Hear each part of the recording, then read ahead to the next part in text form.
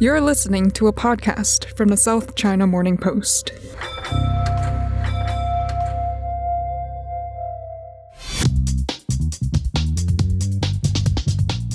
Hello, and welcome to the China Geopolitics Podcast. I'm Chad Bray, Senior Business Reporter for the South China Morning Post. This week, we saw U.S. Secretary of State Antony Blinken invoke the Mutual Defense Treaty with the Philippines, in which the U.S. would defend against Chinese attacks in the South China Sea. And that came as Filipino fishermen renewed their complaints against Chinese Coast Guard ships who are threatening them in their traditional fishing waters. And at the same time, news organizations around the world published satellite images of Chinese boats pumping tons of raw sewage and damaging coral reefs in the region. And all of this comes as we mark the 5th anniversary of an international ruling on the South China Sea. And in the past 5 years, China has continued to reject that ruling. We'll be hearing from Beijing-based correspondent Sarah Zhang with analysis about this ongoing geopolitical contest. But first, we'll discuss the Washington statement that shocked senior American business leaders here in Hong Kong. The situation in Hong Kong is deteriorating, and the Chinese government is not keeping its commitment that it made how it would deal with Hong Kong. And so it is more of an advisory as to what may happen on Hong Kong. It's as simple as that and as complicated as that. Talking with Hong Kong desk editor Denise Zhang about why Biden's warning is shocking and what this means for American companies based here in Hong Kong who want to do business with China. There's a lot to discuss, so let's get to it.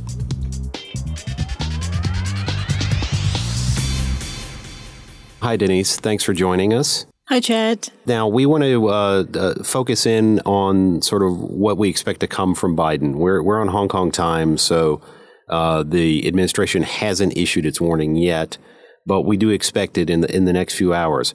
What do you expect the Biden administration will say about Hong Kong?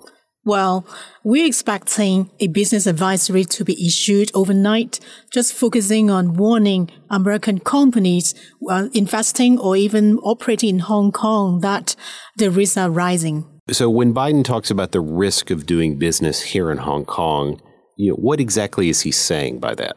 Well, it means the risks associated with the deteriorating autonomy in Hong Kong, given or mandated by the one country, two system principle.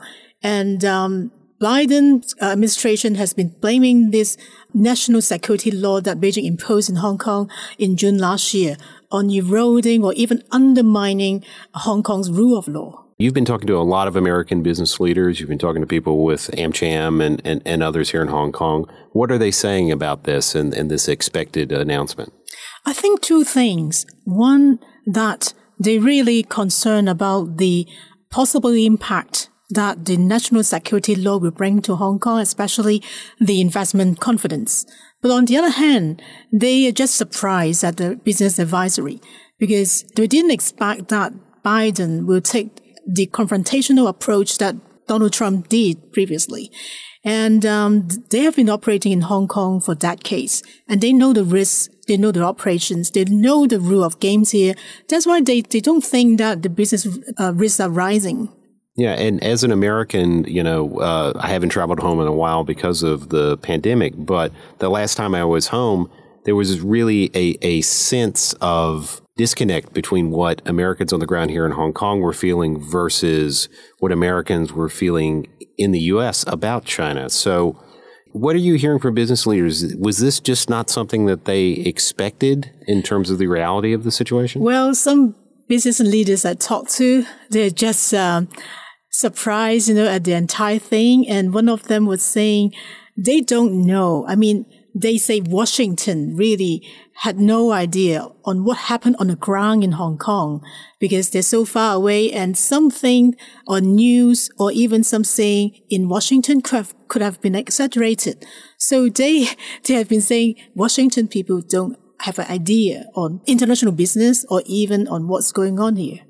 Yeah, and in addition to sort of the U.S. reaction, what are business leaders concerned about operating in Hong Kong? We've certainly had a lot of changes, whether it's the national security law, it is the Beijing implementing an anti-sanctions law, or the anti-doxing policy that some people say in Hong Kong will lead to shutting down different parts of the internet in the city?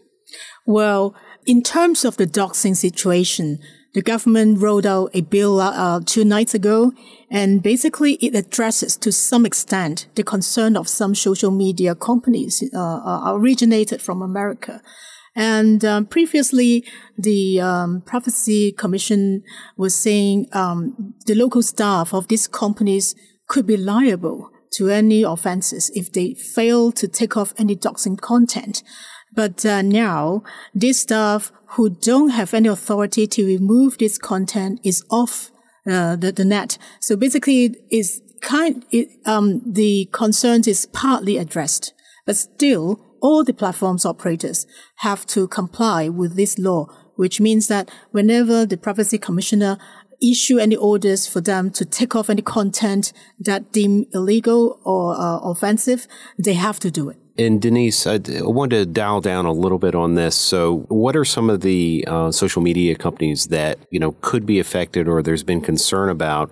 And, what are their sort of operations here? Do they have data centers or is it more marketing offices? And, particularly we saw some reports today here in Hong Kong suggesting that the law could take down some entire sites, such as Facebook. Well, we know some social media companies like Facebook, Google, Yahoo, Twitter, and even LinkedIn.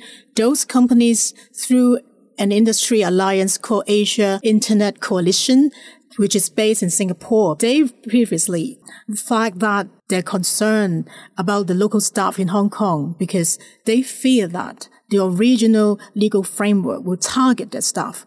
That is, if the staff couldn't remove any doxing content on time, they could be facing any legal liabilities.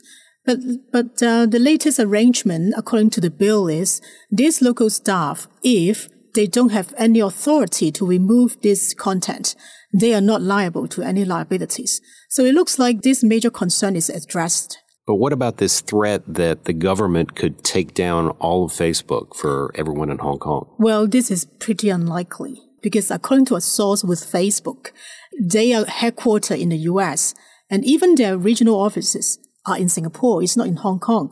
They do have people or staff in Hong Kong, but they are not operating anything out of Hong Kong. So technically, and in legal terms, they are not liable to the terms set out on the ISP.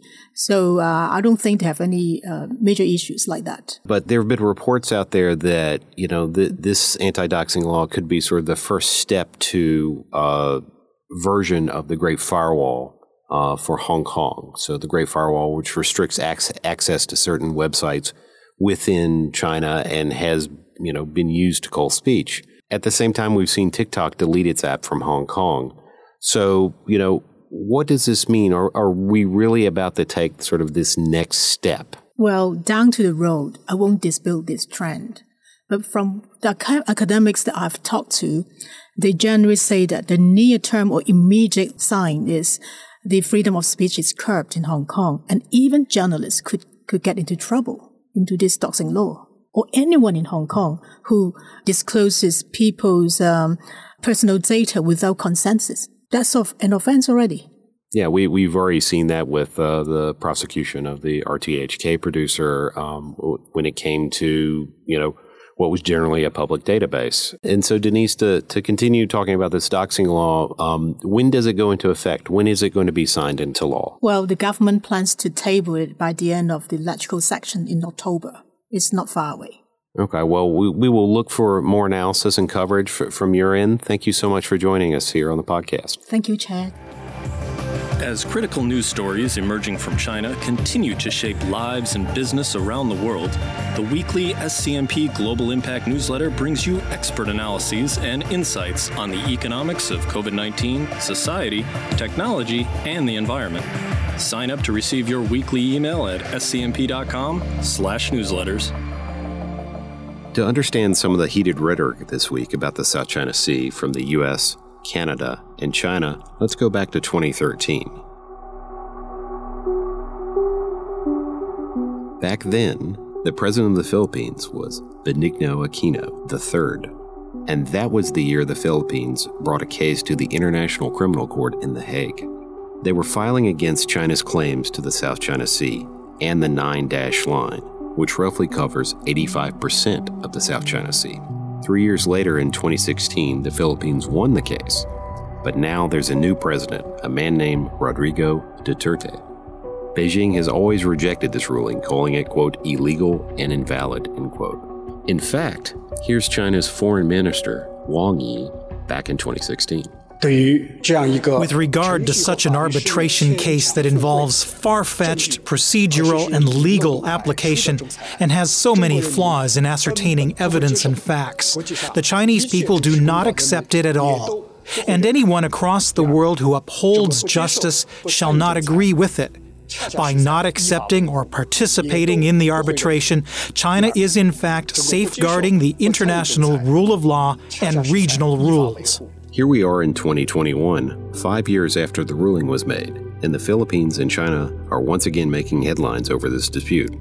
But we've also heard Canada and a number of other countries making public statements, urging China to comply with the ruling. And as I've said at the start of this podcast, we have the U.S. Secretary of State invoking a treaty signed in 1951 that says America will go to war with China if it attacks the Philippines.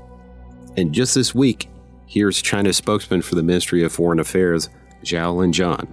He's reiterating China's rejection of the ruling. China will firmly defend its sovereignty, rights, interests, and security in accordance with the law, firmly protect the friendly cooperative relations with regional countries, and firmly safeguard peace and stability in the South China Sea. We have Sarah Zhang joining us right now, calling in from Beijing to analyze what's going on in the South China Sea. Sarah, you've published 2 articles this week focusing on not just the Philippines, but also on Vietnam and Taiwan and their issue with China over the South China Sea. Could you take us through a little bit of what you've found and what you've reported this week? Okay, sure. So I guess we'll talk first about the 5-year anniversary of the South China Sea Tribunal Award on July 12th. As you said, a number of countries put out statements on this key date, including the U.S., Canada, Japan, and Australia, that called on China to abide by the decision handed down at The Hague in 2016. And the U.S. in particular not only affirmed this decision, but also reiterated that a potential attack in the South China Sea would fall under U.S. treaty obligations with the Philippines, which is a clear sign to China that the Biden administration is continuing the previous Trump administration's policy when it comes to the South China Sea and U.S. efforts to counter Chinese influence in the region. Beijing, of course, is not happy with this, and the Chinese Foreign Ministry has been repeating its position that it sees the tribunal award as a piece of waste paper and accusing the U.S. of being the one who's causing instability in the South China Sea. We also saw these tensions play out on the day of the anniversary when the Chinese military accused a U.S. warship, the USS Benfold, of, quote, trespassing into Chinese territory when it passed by the Paracel Islands, which is claimed by Beijing, Vietnam, and Taiwan in the South China Sea. The U.S. countered by saying it's just a regular freedom of navigation operation, meant in part to challenge Chinese claims around the Paracels, which China officially refers to as the Shisa Islands. Within all of that, Beijing has continued to assert its claims to the South China Sea and the islands over the past 5 years. What's the reality of that word assert? Can you sort of unpack that for us? So in recent years, we've seen China become increasingly aggressive in staking out its claims in the South China Sea, from creating artificial island outposts to how it strengthened its military and Coast Guard capabilities in the region.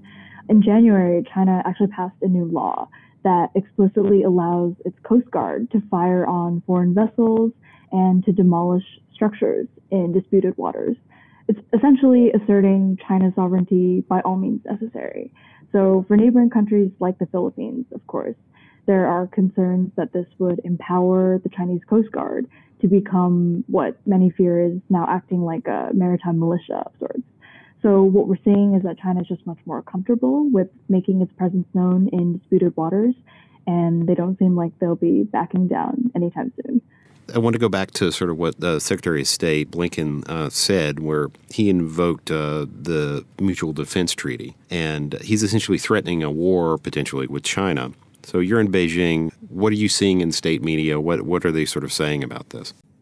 Well, so Blinken is saying that if China attacks the Philippines in the South China Sea, then the U.S. would be obligated to step in to defend its treaty ally. And this is something the U.S. has said before, actually. The Trump administration said it in 2019 and 2020. China obviously always responds very strongly. This time, the Chinese Foreign Ministry spokesman, Zhao Lijian, he came out. He's well known for his anti-U.S. hawkish statements, and he said that the U.S. has been abusing this bilateral military agreement with the Philippines to threaten this use of force against China, and that the South China Sea should not be this sort of hunting ground for the U.S. to seek geopolitical self-interest. Chinese state media played that statement up, and also there was a commentary by Wu Shicun, who is the president of China's National Institute for South China Sea Studies. He said that the U.S. and other Western countries have been trying to contain China through this issue, and they're using things like the arbitration award for their ulterior motives here. I wanted to circle back about sort of what's being said, from Manila about this. Is President Duterte, what's his stance on this? What's he saying? Before the 5-year anniversary, the Philippines Foreign Minister, Teddy Locsin Jr., he put out a video about the tribunal decision. And he said, it was a milestone in the international rule of law. It was essentially a gift that the Philippines had given the world, and that it had conclusively settled the status of historic rights and maritime entitlements in the South China Sea. But this issue itself, despite this kind of rhetoric, has been really tricky for President Duterte because he's come under a lot of pressure domestically because his critics say that he hasn't taken significant action in actually enforcing the tribunal decision. So he took office in June 2016, which was right before the tribunal announced this judgment. And very shortly afterward, he went to Beijing to meet with China's President Xi Jinping. And while he was in China, he described the award as just a piece of paper and one that would take a backseat in subsequent discussions with China. So his approach to foreign policy has been to really cultivate strong economic relations with China, and he's been very anti-US, which we saw recently when he tried to terminate the visiting forces agreement with the US that is actually anchored on the mutual defense treaty we've been talking about. Do you have a sense of what this might mean for the upcoming elections in next year in the Philippines? Mm-hmm. So actually, Duterte himself has floated the idea of becoming vice president or running for vice president next year, and his daughter, Sara Duterte, is also a leading contender right now in the polls. So it matters what his position is on the South China Sea, which will definitely become a major issue in the election next year. There is a lot of pressure rising, particularly from the defense establishment in the Philippines, which is very pro-US, and they want Duterte's administration to do more to enforce this tribunal ruling and to push back on China in the South China Sea. So there are these domestic factors at play that will definitely put pressure on candidates, including potentially Duterte and his daughter, to speak out on this issue. He himself, though, is still quite reluctant because any acknowledgement that, he hasn't been doing enough obviously is saying that his sort of appeasement policy has failed. So he is not likely to do that, but there will definitely be pressure on all the candidates to address it. Sarah, we heard Wang Yi say back in 2016, quote, "Anyone across the world who upholds justice shall not agree with it," end quote. So does any country agree with China's stance on the South China Sea? Well, so China says that its sovereignty claims are backed by international law, but of course the other claimants in the South China Sea, like the Philippines, Malaysia, and Vietnam, they would disagree, of course. There are countries that agree with China that the disputes should be just between China and those claimant countries, and that they should be resolved between them through dialogue and consultation. So, for example, within the ASEAN, which is the Association of Southeast Asian Nations, there are more China-friendly countries like Cambodia and Laos that think that this South China Sea issue should not become a broader ASEAN issue and should be one that China resolves individually with these countries, and that outside countries, namely the US, should not get involved. So to circle back on that, I want to ask, what are you seeing on Chinese social media when it comes to sort of reaction to the American response, but also, some of the things we're seeing, from other countries within the South China Sea? Well, on Chinese social media, there is this standard reaction whenever it comes to these issues that China considers its core issues. So, of course, Chinese nationalists will very readily hop on board to condemn what they see as U.S. hypocrisy on this issue. And a lot of comments actually are now quoting Xi Jinping's July 1st speech for the 100th anniversary of the Communist Party when he said China, would never allow anyone to bully, oppress, or subjugate China, and anyone who dares to try to do that will have their heads bashed bloody against this great wall of steel. So that type of imagery, definitely people are invoking that. But I guess we have to keep in mind that Chinese social media is also really tightly regulated. We can only see these types of views. And you mentioned other countries' social media as well. For example, the Philippines foreign minister, he is very active on Twitter. He's tweeting constantly. And a lot of the responses to the Tribunal Award anniversary that day were obviously in support of the Philippines, hoping that they can do more to assert their claims over what they call the West Philippine Sea. And Joshin took us through sort of the translation about the bloodied heads and the history of that commentary and how it's been used a few weeks ago on the podcast, and frankly how a number of the Western media didn't quite get it. The translation was a little bit off. So it's interesting that they've gone back to that on Chinese social media. Sarah, this has been a really interesting discussion. I wanted to ask you sort of what should we be looking out for next, or what's coming up on the next issue we should focus on around the South China Sea? So actually, we should be expecting talks between China and the Southeast Asian nations this month, and then throughout the rest of this year on code of conduct in the South China Sea. So this is something that they've been working on for nearly 2 decades, talking about since 2002. There has been some impetus to try to finish this by the end of this year, but it looks like that probably won't be able to happen, or that there can't be substantial progress, especially because there's just a misalignment on expectations where people just can't agree on, what type of agreement there should be, if this will be binding or non-binding, and how this can actually shape norms of governance in the South China Sea. So not that optimistic there. Sarah, that's excellent. Thanks for joining us. We look forward to seeing more of your coverage on scmp.com. Take care. Thanks for having me. That's all for China Geopolitics this week. We'll be keeping an eye out for Biden's warning later today and how it might impact American businesses here in Hong Kong. When Biden does make his statement, we'll of course have more coverage and analysis on scmp.com. Also, we'll be on the lookout for more analysis on what this means for Hong Kong and its relationship with America. And all of this comes just 2 days after the U.S. Senate passed the Uyghur Forced Labor Prevention Act on Wednesday. If signed into law, it would ban the import of all products from the Xinjiang region. There's a lot going on. If you want to see the latest updates, check us out on Twitter. You can follow the SCMP Political Economy Desk at SCMP Economy, and I'm at Chad Bray. We'll be back next week to bring you more reports and analysis. Thanks for listening. Bye for now.